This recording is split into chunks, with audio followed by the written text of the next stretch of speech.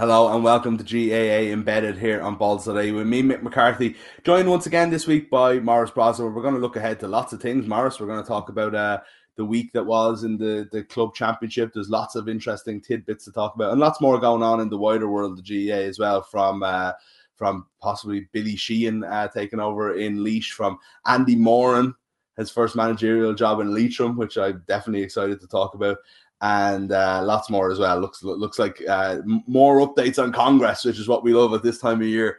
But before we get into that, we were just talking off air earlier on today about Coolderry's great Brian Carroll, 38 years old. He scored 315 in the Offaly Championship this weekend, which is just one of those score lines that is just absolutely hilarious straight away. But it got us thinking. We talked obviously last week a lot about these guys, these county legends who are still like kind of knocking it over at club level, and this was just this perfect example. But when we were chatting about it, what we actually were talking about was, are there certain guys who were born at the wrong time? So these like really great, I don't mean people from weaker counties that were always weaker. So we've always had the conversations about the Declan Browns of the world and so on, right? But what about guys from formerly strong counties, or even counties that are going through a dip, that happen to have their career during that? Like I would say Brian and Shane Dooley from Offaly are right in there as two great examples, two players that would have made an impact and been big players on any Offaly team that were winning All-Irelands for like the guts of 30 years. Do you know? And I just thought it was I would definitely have Brian Carroll as somebody who would fit into that bracket. Yeah, so this goes back to a conversation we had last week in a way, Mick, I think, because it's about narrative. So you talk about, say for example, the best way to demonstrate what we're talking about here is by an example. So to me, the best example of this, in a similar vein actually to Brian Carroll, is Michael Meehan. And like I said before, I think he's the greatest Galway footballer that I ever saw play. To my mind, he is right up there in the upper echelon. He belongs, he should be regarded the same way that Pádraig Joyce is regarded. I think, a county legend, Michael Donnan and Jeff Allen. But Michael Meehan never won an All-Ireland. He actually never won an All-Star, which to me is absolutely baffling. I always go back to the day he destroyed Kerry in the rain. That year of all years, he surely deserved one. But the whole point is that if he had been, only a couple of years previous, he would have got his All-Ireland. He would have got probably the recognition that he deserves. And instead, for a generation within Galway, he probably is still regarded. I do think internally within the county, he is regarded as one of the county's greatest ever footballers because of what they saw him do with Caltra, that great club team. But that's probably not as appreciated, I would say, nationally. And because of that, he kind of, I don't know, it's weird to describe Michael Meehan as underappreciated, but he probably was. Do you think they lose their place in history in a way? And I think you do that more if you're from a stronger county. So it's all relative. Michael Meehan didn't play on terrible Galway teams. They weren't relegated to the equivalent of the Christy Ring Cup like Offaly were. But, the team before had won 2 All-Irelands. And Michael Donlan and Pádraig Joyce and these boys are going down in history as some of the greatest Galway players of all time. Michael Meehan is as good as them, but didn't play on those teams. And you lose your place in history. Whereas, again, not to be like always harping back to Declan Brown, and he's the example that comes to mind. There's a guy in every county almost, who played on a weekend, and they almost have their place in history because they're thinking of, when you think of Tipperary football, the struggle through the ages, you think, and Declan Brown was there winning All-Stars and so on and so forth. These guys don't have that because 5 years beforehand you had legends winning All-Irelands, So I think Meehan's a really good example. I think there's 2 things with him that's mixed in, is the injuries as well. I think the way injuries kind of interrupted his career and his flow. I think he was somebody who was appreciated nationally. Going back to the old days, there was someone that jumps out to me is Jimmy Smith from Clare, the hurler, who's, is regarded. He's one of those people that, like, when you talk about, Christy Ring loved Jimmy Smith, that there's that, he's a Railway Cup legend, but like Clare obviously maybe at the time would be thought of as a weaker county, and he was in a way the Declan Brown figure. But obviously as time progressed and the team of the 70s kind of came and went and had great teams, and then the actual team of the 90s and so on and so forth that had legends that last forever, and then you have this guy who everybody in the county looked up to and seen as the godfather of hurling in the county, and he was the beacon, he was the only national figure. That dies over time when the county goes and has actual success. And to your mind, is he still held in the same regard within the county? Like I would imagine so if anybody thought about it. Do you know what I mean? But we don't have to go back to Jimmy Smith as often now in the head. So like, you know, even the 70s players, even the likes of like if Gerlach Nan didn't go on to manage the team, would people be talking about him in the same vein? I think they would. I think they'd say he was a great player and so on. But the first people you're going to reach for are the Brian Lowens and the Shawnee McMahons and James O'Connors and David Fitzgerald. It's like that's just a fact because they went and won titles. And there's, you know, by the way, players are involved in teams that win titles as well. We shouldn't dismiss it. It's not a player's part in a good team is not to be dismissed in their achievements, but at the same time you can't do it on your own either, and you can't do it if you're only one or two, and that's where I think a lot of this falls into. I think of, you know, is Benny Coulter someone that fits into this as somebody who, like, they did play in an All-Ireland final, but he was around he came right after Down's successful era and lasted for an awful long time as their national figure, as their one guy who would have kind of got on any team, but Down weren't winning too many matches back then. Yeah, so there's two. This is a really good topic because there's two separate things going on here. There's what you mentioned there, which is a guy who was born in maybe the wrong era, or a guy who's, you know, effectively carrying his own, puts the county on his back and starts carrying it, and he develops that regard. So I think, you know, even though Benny Coulter may fall into this category, he still definitely gets the appreciation nationally that he deserves, because he would be kind of synonymous with that Down team. True, yeah. And then on the other side, right, you have, like, some people will be proposing examples listening to us right here now, and the two that I think should immediately be disqualified are, a lot of people will propose players from the Mayo football team. So you go back to Kieran MacDonald right up to Lee Keegan, and a lot of people will propose the great Waterford team. You know, I'm sure the people saying John Milan and Dan and, you know, Ken, or all these different lists of players that they would rattle off. Now, I think that's a different thing. That's a different thing, because you could pick, you know, you say, Lee Keegan, if he was only born in a different era, like, what era are you talking about? Like, are we going back to the 50s? So. I think Lee Keegan's the opposite. Yeah, exactly. Yeah. So those people who would say, you know, these players are born wrong. Kieran MacDonald, I'm sure a lot of people say that again. I think that we had a couple of suggestions for Kieran MacDonald, actually. Now, I do understand that in a way, in that he wasn't there. He wasn't born in this particular golden era. If this Mayo team had Kieran MacDonald, I think he would have been that extra step that would have kicked them onto an All-Ireland. But at the same time, he played on decent Mayo teams that made All-Ireland finals. I think he played in 3 All-Ireland finals in his career. You know, they weren't uncompetitive. I don't think you could suggest that he was there at an era where his influence couldn't, you know, he was able to do enough on a team that was already there to bring them to All-Ireland finals. I think that surely that discounts him.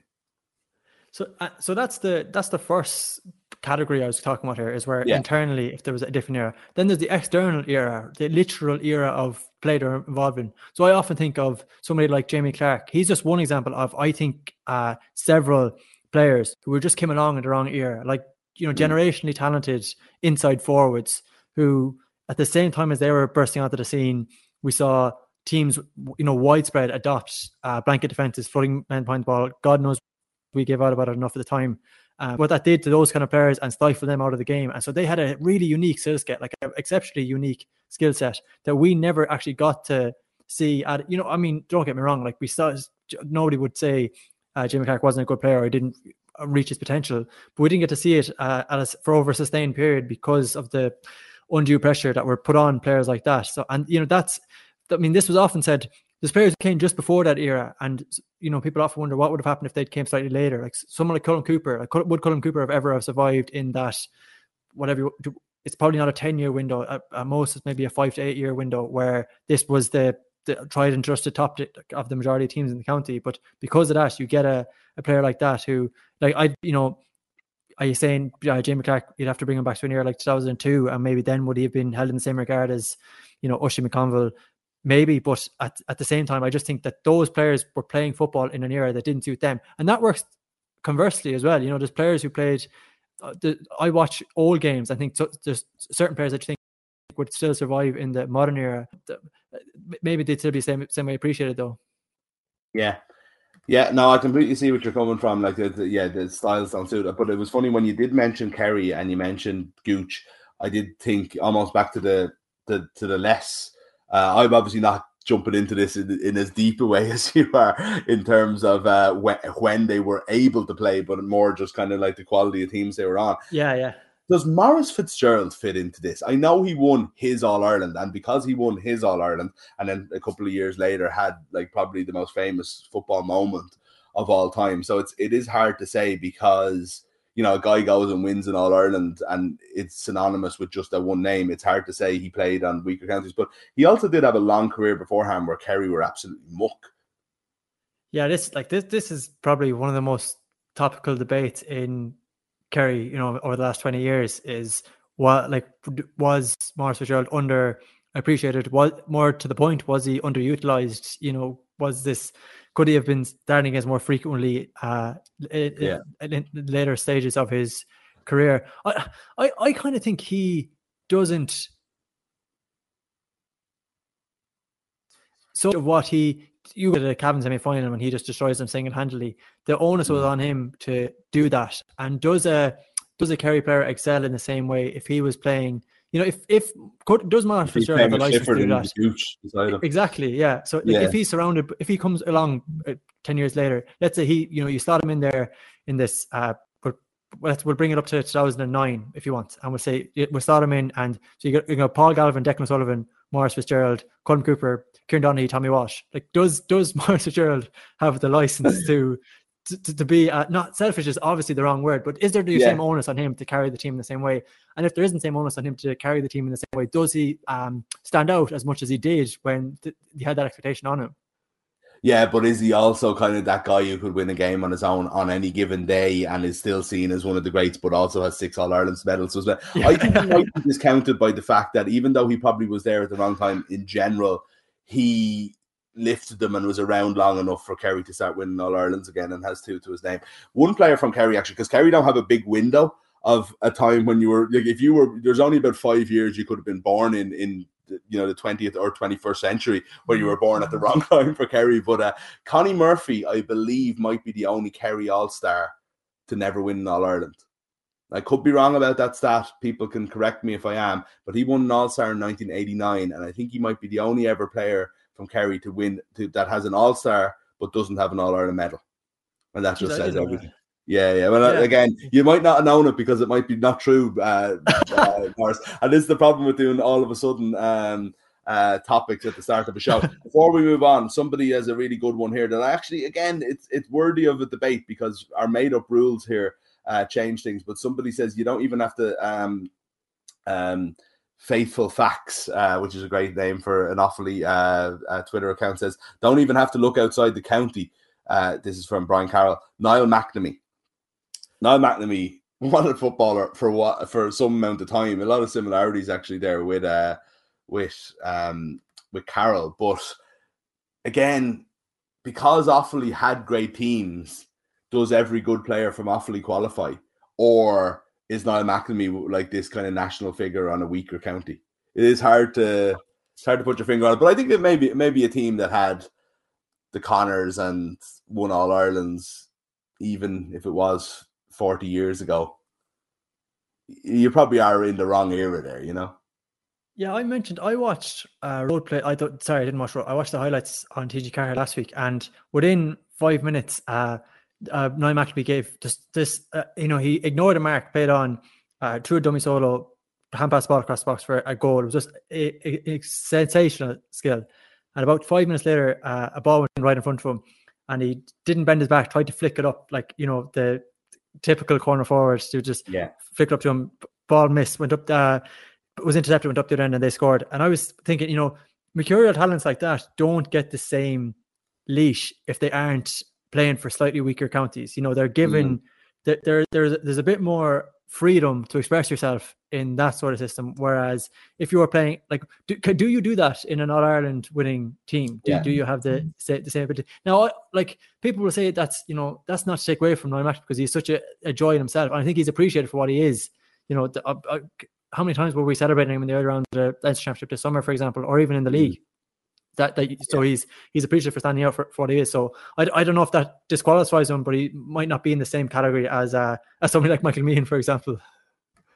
Yeah, I know what you're saying as well. Like there's an element of like Damien Duff could do it at Blackburn, but when he went to Chelsea, Mourinho put the shackles on him and exactly, he become a different player almost. Yeah, so you play at that higher level, you're not allowed to do as much. Okay, so we've got a few there. There's other messages come in saying Kieran McDonald, who we've already talked about, somebody else saying Jamie Clark, who you obviously mentioned as a really good example there. I'm sure there are more. I'm trying to go around, like I'm trying to think of any current players that are there. Daniel Flynn jumps to mind for me from Kildare. He's just a great one of those players that I'm very, very excited about watching whenever I see him. And it's always a pity to me that Kildare just aren't like that. They're good side, they're a decent side, they're always knocking around Division 1 and 2. But if they were just that notch higher, would Daniel Flynn be a superstar? So there's always plenty of guys out there at the moment. Anyone else from current that you kind of can think of before we move on? We'll get people to message in anyway. We might come back to it next week. Yeah, so like a lot of people are going to start suggesting great hurlers who'd never won their All Ireland. I mentioned there's a couple of Galway ones as well. Damien Hayes, always stations, or Ollie Canning. But the whole point is that if you transfer them to a different era, do they excel in the same way? Like if Damien Hayes is playing in the All Ireland winning team, does he stand out alongside Mannion, Joe, Conor Whelan? To the same extent. I think they're slightly. These are the nuances that have to be considered when you. Possibly. Ollie Canning's not a bad shout, though. I have to say, that wasn't the strongest Galway team for most of the time he was there, and he's winning 4 all stars from cornerback on a team that never won an All Ireland. I'm trying to think. Is there like this current Kerry team that haven't won an All Ireland? Like I often think of somebody like Will. I was going to say, would we appreciate Paul Murphy, but he obviously was involved in 2014. But I wonder, is there going to be this is the conversation is going to start cropping up around. I don't want to put this hex on them, but there's a generation here of generationally talented Kerry footballers who, if they don't win an Ireland in the next year or two, suddenly it's going to become like the Joe Canning conversation all over again. Yeah. And now I still think they don't qualify, by the way, because I do think they will be appreciated, certainly in the moment, as being some of the best footballers we've ever seen. And also because if we're talking about 7 or 8 really great footballers, then if they're that great, they should that's enough people that should be able to. If they're good enough, then they can't all be great and born at the wrong time at the same time. This is like the Mayo conversation. You're talking about guys who are sort of on their own or with 1 or 2 others, and then before and after them, the minute the right before they broke onto the team, there's how many guys came onto the Kerry team like Maurice Fitzgerald in 1986. You know what I mean? But how many of them were Maurice Fitzgerald? Very few, and that's the problem. That was that's the exact problem. But Maurice Fitz, I actually think the more I think about it, Maurice Fitz defines this, because even though he might not have stood out in the way he was, right? Maurice Fitz was literally came on to the Kerry team in 1986, and by 2000, when they started being they won it in 97 because of him, right? But in 2000, when they started being the best team in the country again, and would be for another 10 years, right? He was finished. I know he played in 01 and all this, but think about that, you know what I mean? He literally defines it. He was the face of Kerry football in their worst ever era. Oh, you won't find too many arguments from me. Yeah, okay. Sorry, I you have to work out these things as we go along. Anyway, we'll move on, I think, to a really exciting club weekend, I think, because without going into kind of the specifics of too many of the games, it sort of had everything you want, didn't it? I was kind of buzzing thinking about Monday about the different strands of a weekend like this, and it's it's nearly a shame we don't have enough time to appreciate it. Like, you start with a headline, say, example, the county final up in Antrim. A lot of people watch this game on TG Carr, Dunloy. I Shorty Seals. I remember when he stood down from Intercounty a couple of years ago, and Antrim people, I remember Sam Nocton bemoaning the fact that they were going to be missing out on this guy who had struggled with, I think he had 2 hip operations, 1 on either hip. He was only 29 when he left Intercounty. Said he wanted whatever he had left, he wanted to give to his club, which I think is a sentiment we all appreciated. It's kind of reminded me a small bit. I was actually thinking of him. I'm talking about Paul Trials here, by the way. I was thinking of him when Brendan Maher retired for Tipperary as well, and this kind of idea that the club is a special place. So he played in 2007, won a county final that year, missed 2009 because of injury. He's now won 3 in a row in the last 3 years. He's so experienced at winning county titles, Mick, that he knew to take the lid off the trophy before he lifted it up. Because if anybody saw that clip on TG Carr, you watched the game afterwards, and I saw a video. They were paraded down the main street, right? And they had a marching band, like full whatever instruments, the whole type thing. I'm sure they were very good musically, but you couldn't hear a single thing because the team was up the back of a cement lorry, and the cement lorry just beeping constantly. So all you could hear is flares going off all sides, horns. It was brilliant to see. It's, to me, that looked like, not to cast a narrative here, that looked like a team celebrating not only this county final success, but last year's, which they actually couldn't celebrate at the time. That the fact that they had this kind of phenomenal outpouring, and we've how many times have we spoken about how brilliant it is to see like a Corrigan Park packed out. Game wasn't, it was pretty one-sided at the end of the day. But from an Antrim hurling perspective, you look at Ryan Elliott, the young Antrim goalkeeper, Shauna Elliott in full forward. She isn't going nowhere, but as well as that now, there's definitely a new crop there. Antrim hurling is on the cusp of something, I think, and that's very exciting. But then you start just and you start just looking down the list and looking around the county, and everywhere you look, there's like genuinely fascinating storylines unfolding. You go down to Kerry and you look at Sean O'Shea. We're going to talk about people shooting the lights out. He scored 13 points for the Kerry Championship. The way that has been blown open this year is kind of phenomenal. On one side you've got Legion or Crokes getting relegated. Your teams like Temple just recently promoted, going strong. Kenmare, Stefano Cumbar, by all accounts, I was surprised now. I haven't seen any reports of how he went, but my sources are telling me he looked very good for Nagal when he came back at the weekend. We spoke small bit about him last weekend. I think that's one to definitely watch out for. Yeah, exactly. Yeah, he's back home now. The last time he played for Nagal, I was talking to him a couple of months ago about this. Christmas 2019, he was allowed to go home. Geelong said you can go home, and he asked him, "Can I have permission to play for my club in a 7-a-side tournament, sort of Stephen's Day tournament?" And Geelong said, "Look, you can play. We have this waiver around insurance just in case you get injured, and you have to play in goals, right? You're not allowed to play a field, playing in goals, 7-a-side tournament." So in fairness, he did play in goals, but he also scored 7 goals in the same tournament. So that's the scope this guy has for Kerry. So just to see him back, I think as I said last week, I think that's an exciting development, and it might take a year or two, but I definitely think there's something there. And then you look just across the county. Last week how we were cascading like the idea of legends playing well in Club GAA, and you mentioned Brian Carroll, like Patrick Horgan scored 2-13, county win by a point. I was like, Tullerone played Clara in extra time. This is the nip and tuck game, goes to extra time. Hookins up and hits a goal for Tullerone, Tommy Walsh, which is just unbelievable. You look across in the other games, Owen Larkin is still playing hurling. No matter where you look, there's unbelievably entertaining storylines, and I think we could easily spend the next 3 hours talking about it. We're going to have to put a cap on this, because no matter where you look, there's something that you can say, geez, but wasn't that fascinating? You look I was watching the looking at highlights on Twitter this weekend, and you look at I sent it on to you, Keelan Sexton, shooting the lights out. There's these random clips that just always prop up around this time of the year that always you find some little moment of joy in this stuff. These games, some of them aren't even televised, and yet you still see and I suppose maybe it's good. It's a good thing that we can kind of see them more and more now, because you start to appreciate the level these guys are operating at. Definitely, yeah. There's definitely a lot more exposure, and it is worth it. This time of year, it's good to be kind of like following local accounts and local papers and radio stations and stuff, and you get to see a lot of these clips before they're sort of shared around. But yeah, I'll take you mentioning a bit of magic from Keelan Sexton on the show anytime. You know what I mean? That sort of so speaking of somebody who doesn't get enough national appreciation as. Yeah, like as there's a number of those Clare lads, they don't qualify for the earlier conversation because they're in the best era of it. But that hand pass though that he did, people might they might have seen it, they might not have, but it was something that you've been talking about as something that's coming into the game as this new kind of bit of magic that we're seeing in football at the moment.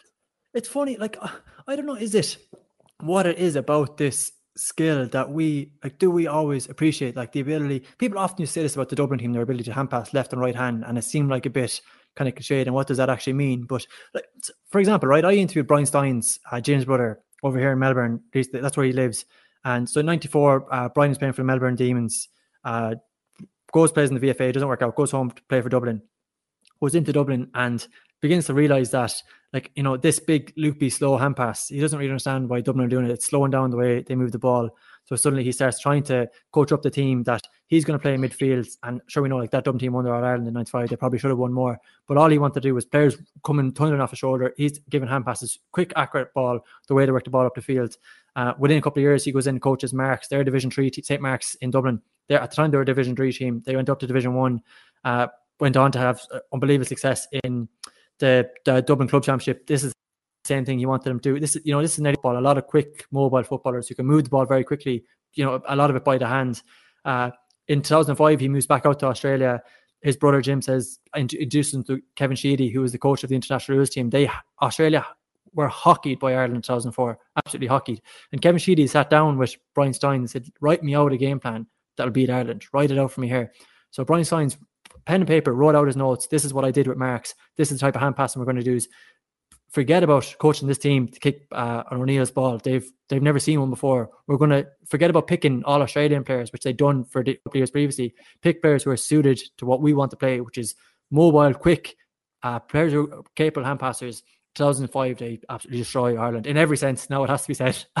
Just destroyed Ireland. Same thing again in 2006. And then you look at the players who come back from Australia. This obviously it's a huge skill here. Is that the handball, but over here.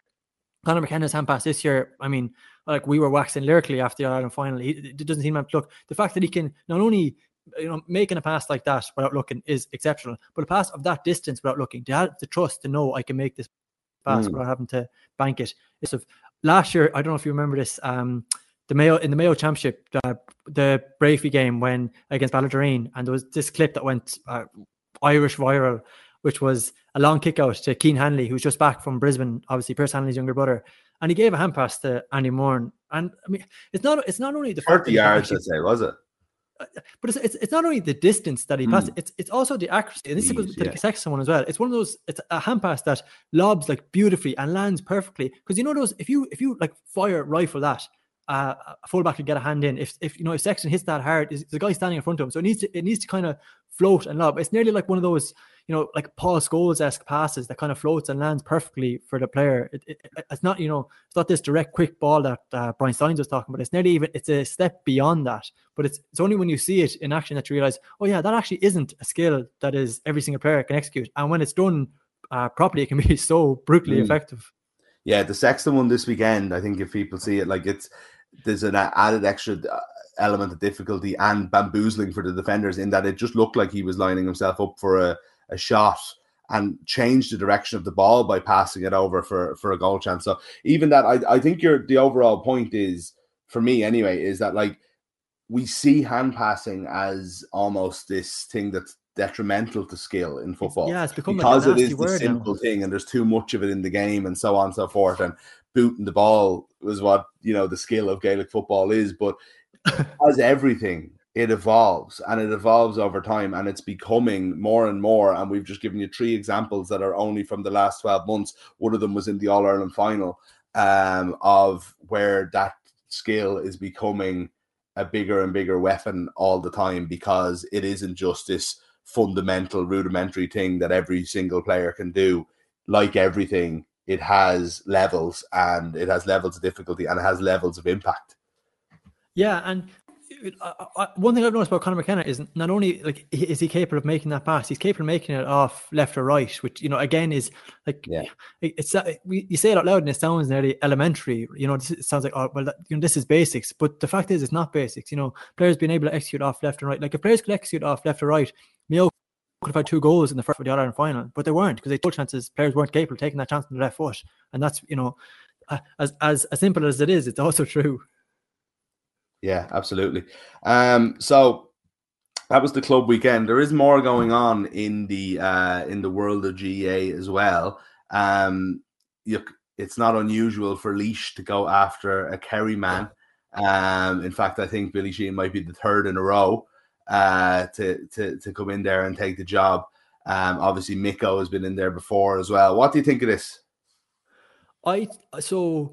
We go back to what we said last week about what is it that Galway need at this moment. And we're about to talk about Laois and Leitrim right now. And you take the context of that at the time. And I think this is a really good appointment. I think they're both, Laois hasn't been confirmed yet. Leitrim are confirmed anymore. And it looks like it's a formality that Billy Sheehan is going to get the Laois role. But what you're looking for is a knowledgeable coach who will give a team a bounce, a team who have been not mired negatively, but I've a huge amount of sympathy for what Michael Clark had to endure because of COVID, and I think that was a significant disruptor for his reign. At the same time, the way it finished was I can't imagine it was satisfactory for anybody involved. And so you bring in somebody like this, and Leitrim, the same way they were hockeyed by Mayo, and half the county was talking about, this was a conversation. A conversation after that game was the fact that A, the game didn't sell out, which was pretty surprising. B, we need provincial championship perform. Surprise, surprise. So I think what you're looking for with these kind of appointments is a knowledgeable coach to come in, just give that kind of bounce, give that air of positivity, and that's in both contexts, I think they've nailed that and ticking off that box. Yeah, it's funny though. I like the Andy Moran thing is. There's a part of me that doesn't understand it from his point of view. I don't know. There's experience to be gained, absolutely, and there's so much work to go into something that has got so few possibilities in its return. And I don't mean that in any disrespect. I mean it in the system that we have. And look, maybe that system is all going to be thrown out the window, and Andy Moran's going to be at the forefront of, the incredible tier 2 or whatever it is that we're going to end up with, and Leitrim are going to be competitive. But considering the conversation we had around Leitrim in the Connacht Championship this year and how it dominated the entire week because there was no point in having that as a game of football, I just question from the manager's point of view, this is your first job, this is the one that's going to lay your reputation, be you wanting the Mayo job in the future or whatever it might be. And at the same time, sometimes I just think I possibly overthink these things, and these guys just see an opportunity and they say, Grand, that sounds like I want to be involved in teams, and this is a good one for me. It's a county team, and let's give it a go, and I'm sure we might have a bit of fun. Yeah. So, yeah, well, actually, first, I do agree with that. But secondly, just on what you said there, I don't want to, if I could just go off on a small tangent here for a second, Mick, I don't want to, I don't want to keep bringing this up, right? I don't want to keep bringing this up, but just on the proposal B that's going ahead in Congress, so partly I love to hear the counter arguments against proposal B, because partly I'm currently actually, we were planning on discussing this, and you go and you look for people to challenge on this, to debate it, because it's good to hear alternative views, and there's so little of them. There's so little alternative views out there. The main two are Jim McGuinness and Brian McAvoy, who've been in the media plenty over the last week. Otherwise, I was severely, he's a fabulous journalist, good article, but I was severely unsettled by the fact that a provincial chairman was quoted in the Sunday Independent in a Dermot Crowe article at the weekend, and he wasn't named. So it was he gave a quote coming up against it, but he wasn't named. Like, to my mind, we need to know, this is going back to why we need to know how people are voting in Congress, and we need to know who is coming out against this, and we need to develop into arguments. So I think that is very important. Now, an argument that has been put forward a lot against Proposal B is because it doesn't do enough for the weaker counties. So we've heard this a lot, that the Tailteann Cup won't get the Tailteann Cup, get the attention it deserves, that we're locking them off, that there's no chance of progressing. Now, you take Andy Moran and Leitrim, right? And you offer them two options for next year. They're probably one of the weakest counties in the country based off their form last year. So we'll offer them two options. So option A is what they faced this year, which is they're going into a Division 4 league. What are they going to aim for in Division 4 league in 2022 when you've got Tipperary and Cavan down there next year? So if they're realistic, there's very little chances of promotion in Division 4 league campaign. At the best, you're looking to develop that. What are you developing to get absolutely hockeyed by Galway or Mayo in the open round of the Connacht Championship next year? And that's their 2022 in a nutshell, right? Alternatively, you offer them option B. And option B for Leitrim next year is a provincial championship, which won't carry the same weight, which will have they still get 4 games. They get the opportunity to develop. He'll get an opportunity to get to know his squad, learn. Then you go into the height of summer and you give them 7 competitive championship games. And at the end of those 7 championship games, they obviously aim to be the best they can be. They aim for Division 4. That's unlikely. But even though it isn't unlikely, you give them the opportunity to develop momentum in a Tailteann Cup where they might be playing teams of a similar level, and they could suddenly feel like there's a sense of progress where we have something to aim for. We have realistic expectations out of this summer. And so it's so blatant. Option B is so much more preferable for the so-called weaker counties. Yeah. You give them the opportunity to progress. Games, these counties are always crying out for games. How many times are we hearing that one of the biggest problems is that they lose the open round of the championship? Everyone wants to go off to the States for the summer. Why are players even holding on? Why would you stay around if you're only going to play 1 or 2 games at the start of the year and then you're gone? This gives them a full calendar, a calendar full of games, competitive games with realistic goals all the way along. I cannot see for the life of me how people can argue this isn't in the interest of weaker counties. Yeah, all sport is going to have teams that are unlikely to win, but you don't want this for them to be impossible to win. Not the main competition anyway. So look, we've had this argument for years. Why not have levels? Just to remind everybody, in case they missed last week or they haven't been paying attention, and these things can get thrown around. There's proposal B, proposal A, so on and so forth. Proposal B, in its most simplest form, is to flip the calendar. And we could talk again about where teams fall into knockouts and how that works, and that might be where this falls down, to be honest, because that's where some of the fear is. But in its most simplest form, you have the provincial championship where the league is currently, and then you have what is the league basically now as the championship, which goes into playoffs and preliminary quarterfinals and so on and so forth.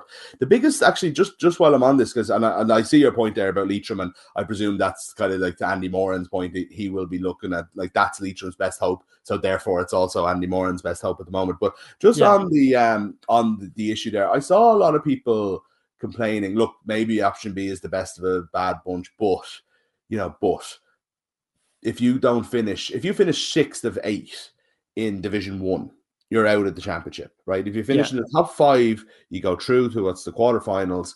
But if you finish top of Division 2 or 3, you stay in. There's ways and means to kind of stay in the championship if you're from a lower division, which is great, whatever. There's a lot of conversation saying, it is that punishes the better teams. I don't understand why. I've seen people in Mayo, nothing to do with Mayo, not picking them out. I just happen to have seen the example, okay? Saying, if Mayo finish 6th in Division 1, it's not fair they're out of the championship if Kildare are still in it, having won Division 2. They're playing at a higher level. They've had harder matches. For me, Kildare will then have to play those teams that have already beaten Mayo. And Mayo, who you're only in a competition to win it, you're not in it to make a certain point. They'll have had 7 games to make top 5 of an 8-team tournament. If you're not good enough to do that, then why should you progress? I get the point that you've earned your way into a higher level and you have to play more difficult games, but you also don't have the same level. You don't have the same degree of difficulty in terms of what you have to achieve within your division to stay in it. Do you see my point? I don't really understand the argument. I think this is possibly one of the most important things to come out of this forum, because you've touched on something that has been discussed a lot over the last 2 weeks. And why not just start with the 8 teams and just have quarterfinals and not bother with anything else if everybody should be in it just because they're already in Division 1? Sorry. Well, So for those who aren't aware, as Mick has mentioned, we're talking about a flip. What they're calling it, this flip model. So it's a league-based championship, but the provincial championships become a round robin, which we'll have earlier in the year. Leinster will be split in 2. Everyone is going to get still a full calendar of games. They won't carry the same weight. They didn't carry much weight at the minute anyway, because 3 of them were formalities. So we'll deal with that. That's boxed off. Now the thing about the league is that you've got the top 5 teams in Division 1, 3 teams in Division 2, top team in Division 3 and 4 get into a preliminary quarterfinal. So the counter argument is that a lot of people will say, look at Division 1 is the best teams. You're playing against the best opposition. Everybody wants to be in Division 1. It primes you to be in the championship. I actually, if I was honest, I kind of like the idea. Kieran Shannon is the only one I've seen proposing this, that instead of having a Division 1 and 2, you have a 1A and 1B, kind of like the league, and just pick the top 4 from each, and they go into a quarterfinal. I think that might be a slightly fair proposal. At the same time, look at, everybody wants to be in Division 1 because you're playing against elite level teams, and if you can't finish in the top 5, do you necessarily deserve to be there anyway? I agree with that as well. However, I would just stress for anybody who is using this as an argument against the voting for proposal B, or that these are amendments that can happen if we adopt the best structure. We've got 3 options in this special Congress, right? We've got 3 options. You've got option A, which is nonsense, which is redrawing the provincial boundaries. Apparently everyone will get a fair calendar, but you're just moving weaker counties across. All you're doing is you're moving the deck chairs on the Titanic, to my mind. Option B is the one we just discussed. Option C is the status quo. Now, it's been proposed it has been said by journalists who know a lot more than I do, who would be a lot more attuned, that there's scope for option B to be knocked back, with the idea that we can get these amendments further down the line. So I saw Damien Lawler from RTE things seem to suggest that the most likely candidate is that they go for C with scope to amend. I saw Michael Foley, I heard him speak on Second Captains recently, and he said something similar. He thinks that it might even be the February Congress where we will see a new proposal for an amendment. I would stress, right? Maybe I'm more cynical than they are.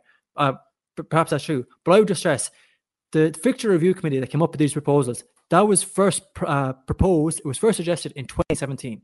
So we're talking about nearly 4 years ago. In 2017, this was first proposed. They first met in 2018. 2019, there's Club Players Association, which is now no longer around. They walked off it because they weren't happy with the way it was conducted. They proposed amendments at the end of 2019. So that was 2 years ago. And 2021, we're going to enact them. So if you think that we're going to come up with a better proposal in February or next year or in 2 years down the line, if you revert to the status quo, I just see there's absolutely zero scope for that, especially given the fact that this is a special Congress. So you need less. There's less delegates here. There's less votes. So if there's less votes, there's less scope for this to get over the line. Yeah. So to my mind, the GA's history, what we know from Congress across history is that if they come with something as radical as a new championship structure, it's going to get voted down. I think this is a golden window. I really think this is a golden window. I agree, to be honest. If I'm honest, I do agree that there's scope for improvements within this provincial structure. I absolutely agree with that. I think maybe to satisfy the quells about the provincial championship, for example, if you finish top of the provincial championships, why don't we give those teams extra home games, for example, or maybe even just an extra point when they go into this league structure? I think there's scope to do that sort of stuff down the line. But these are improvements that can be made after we adopt the best option on the table. I really hope we adopt the option B to do that. That's a great politician speech for you there, Maurice. That was a real call to action there. My biggest hope, honestly, though, is like if it's voted down, there's kind of all kinds of special interests that could vote down something. But honestly, if it's something as simple as, oh, well, we don't want to finish 7th in Division 1 and be knocked out of the championship because what's the point of that, where it's not fair that somebody else is still in it. Like, that will really annoy me, because not only is it this sense of entitlement because you don't feel like you have to win matches to stay in the championship, which is bananas. But the other part of it is, though, we need to have some jeopardy all the way through the competition, or else nobody's going to watch it. How often are we in this position where if everything is just building up towards quarterfinals and almost every team is going to be in it, that have a chance, and those matches won't matter? And it's so important that championship matches will continue to matter. And if we need to have jeopardy, we need to have a game between Donegal and Kerry or something like that, where the loser is knocked out and it's before the knockout championships. And that's going to, for the viewer, for the public, for everybody watching, that's what we need. We need to have at least one or two of those games that really matter early-ish in the championship, and not this, we'll find our form along the way. It's like Dublin, we're only really training for the last 3 games where we'll do enough, because we don't actually have to do all that much, So that would be my big concern. But you're so right in what you say. Let's get it over the line. Let's change the fundamental structure, and all the tweaking can be done after that. They tweak the championship all the time anyway.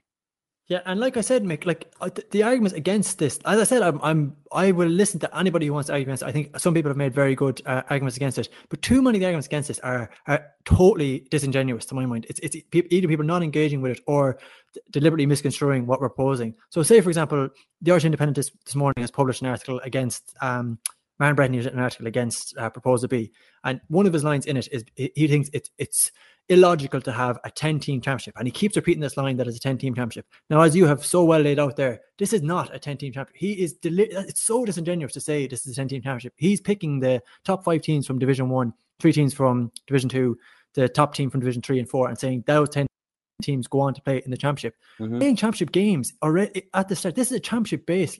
The league is based around championship games. This will be paid with championship intensity to get into a quarter final. To say that, to my mind, to say that is as disingenuous to say that go into the hurling where only 6 teams are playing in the championship by playing the Munster League and the Leinster League. I think that argument is. As I said, there's definitely criticisms that can be made of this, but that stuff is nonsense to my mind. But that's so often the case in, like, you take it from all the way from politics to sport or whatever, like anything like this, anything that is political, right? It's like, it's a narrative creation there. So if people are writing about this in opposition to it, to say that it's not the championship until that last 10, then it actually won't be. It's self-fulfilling. You know what I mean? The competition won't matter in the way it could. Whereas if we approach this as the championship starts on that first game of the league, whatever the language they're going to use, then that's the championship. And it literally is as simple as that. It depends on what way you approach it. You're probably right. Yeah. Yeah. Maybe it is like that's a good point. Yeah, maybe it is I keep saying the league even, and I know like people have connotations with groups. We should probably be league. calling it or something. Yeah. That's really round a good robin. point. Whatever it might be.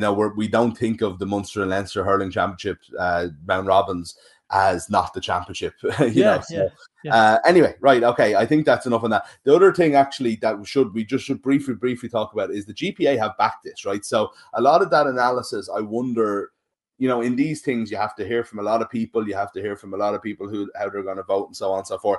You can be a couple of days behind in your vote count in a way, you know what I mean? It's a very normal thing for these guys like Damien Lawler or whoever who are so on top of this stuff. It's unbelievable. I would trust them completely, but I will trust what they say on the weekend of Congress rather than a couple of weeks out, Yeah, of course. The GPA have come and back this, and I wonder how much that's going to matter. And it's also, they opened up like loads of conversations during the week to things like Friday Night Lights, which the GPA have been against in the past and have been like, and I've always understood why. I've always thought that there's, this assumption that we should just make players do things, because that have to go to work and all. I always thought was terrible. But look, if they're open to it, I'm definitely open to it. If the GPA are coming forward with it, I'm thinking this is the greatest idea of all time. Yeah, exactly. Like that's, I mean, you hit the nail on the head there. I was always people. I think we talked about it on the old podcast about, and I was adamantly against the idea of Friday Night Games because players had been vocally opposed to it at the time. But if players are endorsing it, I think that just gives us so much more scope for. Again, it keeps coming back to this. We have such a fabulous opportunity. Like, can you imagine how exciting it would be to have Friday, Saturday, Sunday, genuinely competitive games? One of the biggest complaints during the league is that there's too many games going on, a Saturday night, and we don't get to see how entertaining those are. So if you spread those out, you could have the GA could dominate these 4 months. And that's another thing about this, Mick, as well, that should be stressed. Under the Proposal B, you've got 2 months of the provincial league, we'll call it, the provincial league at the start of it. The first league. Yeah. and then the round robin championship is 4 months of the summer. It's 4 months of the summer, but we're going to get that. So you could that could be a competitive 4 months of dominant games, Friday, Saturday, Sunday. I think that would be absolutely wonderful. Added in on top of it. What always tends to happen is that hurling is wonderfully entertaining this time of the year. We're always complaining about Gaelic football. Gaelic football comes in towards the end. Now we could have like a 4 months of just jam-packed action. As I said, I can't wait to hear how much you're going to come. If it does get through, and please, let's say we hope it does, fingers crossed. I'm giving you a month before you start preemptively complaining about the Sunday game coverage and the TV deal and how we're not getting enough. So let's hope they have a bit of a think about what their TV deal strategy is going forward as well. But let's get it passed first. Look, you'll be back talking about this. I'm might or might not be here next week, but I think you're going to do some stuff ahead of Congress. My dates are awaiting. I will be missing for some time. People, I may as well just say what it is instead of being really cryptic. My wife is due a baby very soon, so I'll be taking some weeks off, but Morris will be in the hot seat, so I may or may not be here next week. We'll see how that goes. But before we go, Morris, we have one more suggestion about players who were born at the wrong time from Dara on Twitter, who lists a couple of Dublin players from, I kind of understand where he's coming from here, kind of from the Pillar era. Kieran Whelan, Shane Ryan, Mossy Quinn. I would say Shane Ryan, no, in a way, in that Shane Ryan was a very good footballer who had one or two like really good years for Dublin, where he was a star, but won an All-Star. And I think that's kind of, I think maybe that was about the level for it. Mossy, possibly, and Kieran Whelan, you probably I'd say he's the guarantee one there, isn't he? Like that, if he would have fit into those other Dublin teams that before or after he just missed an All Ireland in '95, and he was finished in 2009, I think. So he's 1 year off the other All Ireland. That might define what we're talking about here. Kieran Whelan would have been in the team. It's not whether you're a star or not or such. It's just that whether you came along at the wrong time. I feel like Kieran Whelan would have been in any Dublin team, but he missed the great team in the 90s, and then he missed the great team in the 2010s. Yeah. So would you see a possibility that if Mossy Quinn was in the modern Dublin team, could we hold Mossy Quinn in the same regard? Let's say you put him in and like in this awe-inspiring all dominant, all singing, all dancing Dublin team, is there scope that he would be regarded nationally in the same echelon as Paul Mannion, Bernard Brogan, or maybe a tier below that slightly, like, not a tier below, but you know what I mean? Like, no, I think for me anyway, I think Mossy would have been on a level with Dean Rock. He would have been the free taker, and I think he would have been that player who, when you go and see Dublin, you're like, Jesus, I always only think of Dean Rock as the free taker, but actually he's after getting 1-2 here, and he's the most dangerous forward today. You know, like I think that's where Mossy would fit in this Dublin team. This is another, like, this is a debate we'll have again, but this is something you mentioned, the Brian Carroll thing earlier today about what he scored. I don't want to dwell on this for too long. No, let's do it. This is a conversation about frees that actually was on our running order. We were going a little bit late, so I decided to skip it. You've brought it up now. We're going to finish the show with it. We've got 5 minutes. So Dean Rock, an often criticism of that Dean Rock gets too often to my mind is that he's just a free taker in this Dublin team, which is just, I mean, I honestly, like, a part of me kind of doesn't want to engage with this. So you mentioned Brian Carroll scoring 315. It's funny when you look, there's a reply to that tweet, and someone says, "Oh, there were 2 soft goals," and I was like, "What are 2 soft goals?" Like, so I went and looked it up, and the first one was a penalty, and you can say, "Oh, you know, I can see why he makes that argument." The second one, he scored a goal from a free, which isn't an easy thing to do. Don't know how that's a soft one, but it still means that he scored 1-4 from play. Like, I don't know what you account for that. And then you also have this. It's like it's an asterisk that, you know, on the plus side, he scored 315, but on the minus side, a lot of it was you know, set pieces. Does it really count? Like, what else did he do besides it? I don't understand this. Patrick Horgan is another one. He scored 213. Yeah, the Sean O'Shea one is a good example. Like, I can see some of the scope for that argument, but it's just so baffling to me that frees are assumed to be some sort of formality that don't necessarily. There's no skill involved in it. That it's just, you know, it's regarded as sure. Look, didn't he do well to knock over those couple of frees? Somebody else would have done it if he wasn't there. So you have more opportunity. I think that's important to bring up. Like, so, but actually, all the top scorers, like, are going to be free takers. You know, and it's just, you see 315. You know, there's frees involved there. There's no way he wasn't taking the free. So I think that, and it's still an astonishing score. Do you remember, like, I think when Horgan got his 310 against Kilkenny a couple of years ago, final, yeah. I think it was like, but he only got 3-1 from play or something like that. And I was like, 3-1 is like an unbelievable score. It's like, it's performance of the season. But also, I remember that game. A couple of those frees were unbelievable.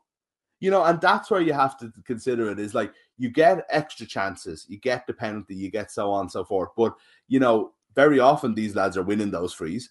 And then secondly, is like, you know, they standing up to do them. And I think when you see a free taker not there, you kind of see what they've done, because there's a reason that these guys are on the freeze. There's a reason it's so much pressure on them, and I don't think it ever should be discounted. I also think, I was just saying to you beforehand without going into it, but the Clare hurler Colin Ryan, who you were doing stuff with this summer, right? When I was at the 2013, he would have been one of those players that a lot of fans, in a very kind of a glib way, would say, you know, he's just a free taker, you know, like they're carrying, you know, when you're carrying a player a little bit. And I remember that game in 2013, the All-Ireland semi-final against Limerick, which I would argue, I don't know if he'd agree, was his best game that I've seen him in for Clare anyway, right? And got Clare to an All-Ireland final. And he did it in 2 ways that day, because he did it in a way of having one of his best games in open play that I can remember. He was just brilliant. He won an awful lot of possession. He used an awful lot of possession, and he got a couple of scores as well. But then also, on a day when Declan Hannon was missing frees on the other side, and really, I mean, it absolutely crippled Limerick on the day, Colin hit everything. I think he might have hit 10 frees that day, and you could say, 10, like, his score probably came up as 12 points, 10 frees, you know, and you'd read it in the paper and you're like, yeah, sure, like, Clare probably dominated, they won a lot of frees. He was hitting them from everywhere, and they were missing on the other end, and it won Clare the match and got them to an All-Ireland final. And I was thinking to myself, like, he was man of the match that day, and I was sitting there watching that game, and there's no doubt in my mind he was. I don't remember if he won it or not. I don't think he did, but you have to take each performance like that on its own merits as well. And sometimes there is bigger pressure than others. That's an All-Ireland semi-final as well, let's not forget, you know. And I think the fact that we just dismiss the idea that hitting 10 frees over the course of a game, football or hurling, is this easy freebie that you get that doesn't really count. Oh, he really only got 2 points. Yeah. It's such bollocks. So a couple of years ago, I asked, I wrote about this last year about Dean Rock for Dublin, and we asked Stephen Rochford, to your mind, who's the most important player for Dublin? And he said it was Dean Rock. And a lot of people would point to Conor Callaghan or Brian Fenton or Stephen Cookson, I imagine, at the time.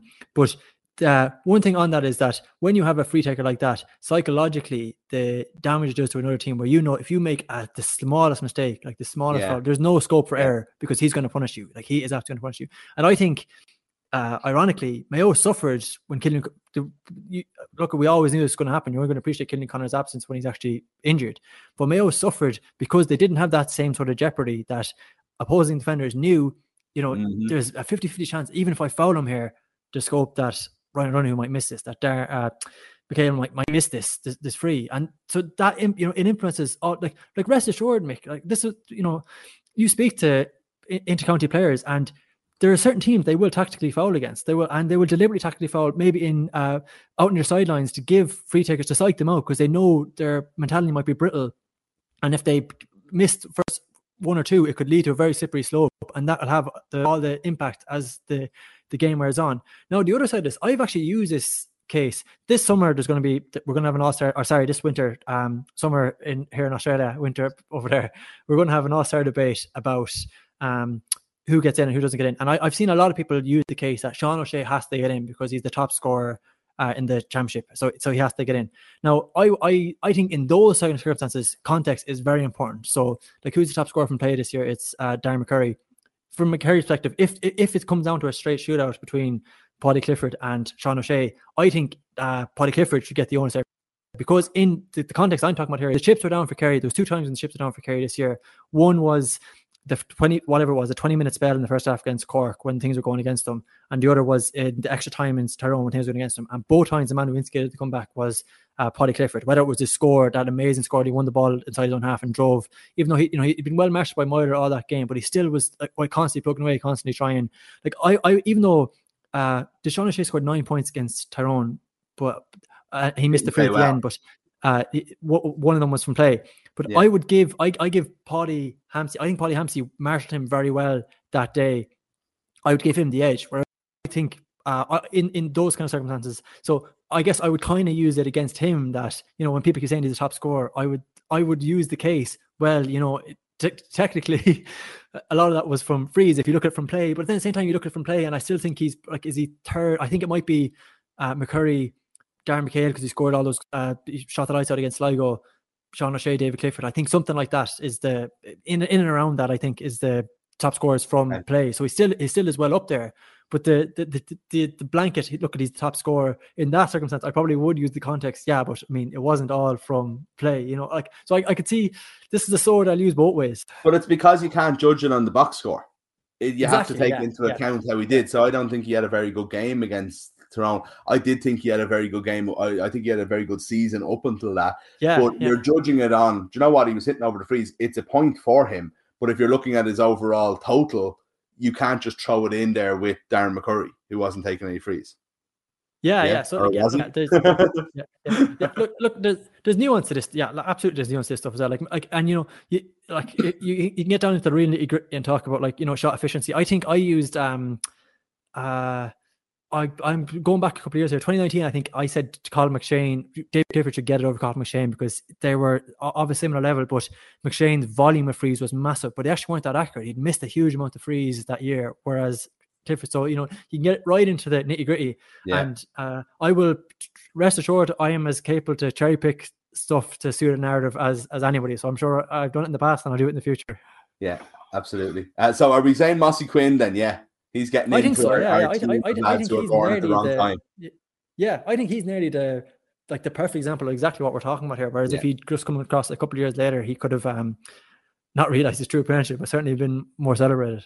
There you go, Mossy, you're in. You and Kieran Whelan are the two dubs on the team, along with Brian Carroll. It's a hurling football hybrid team. You play one half of each. Brian Carroll and Shane Dooley are in there. Jimmy Smith. We're very short in defenders. Ollie Canning is holding the fort by himself at the minute. Michael Meehan, Ollie Canning, and I can't do. Did we say Benny Coulter and Jamie Clark? Right. Okay. So we'll probably get a few more in. Where Kieran McDonald's not allowed in, but Maurice Fitzgerald is. So there's a lot of attacking talent on this team. We need some backs.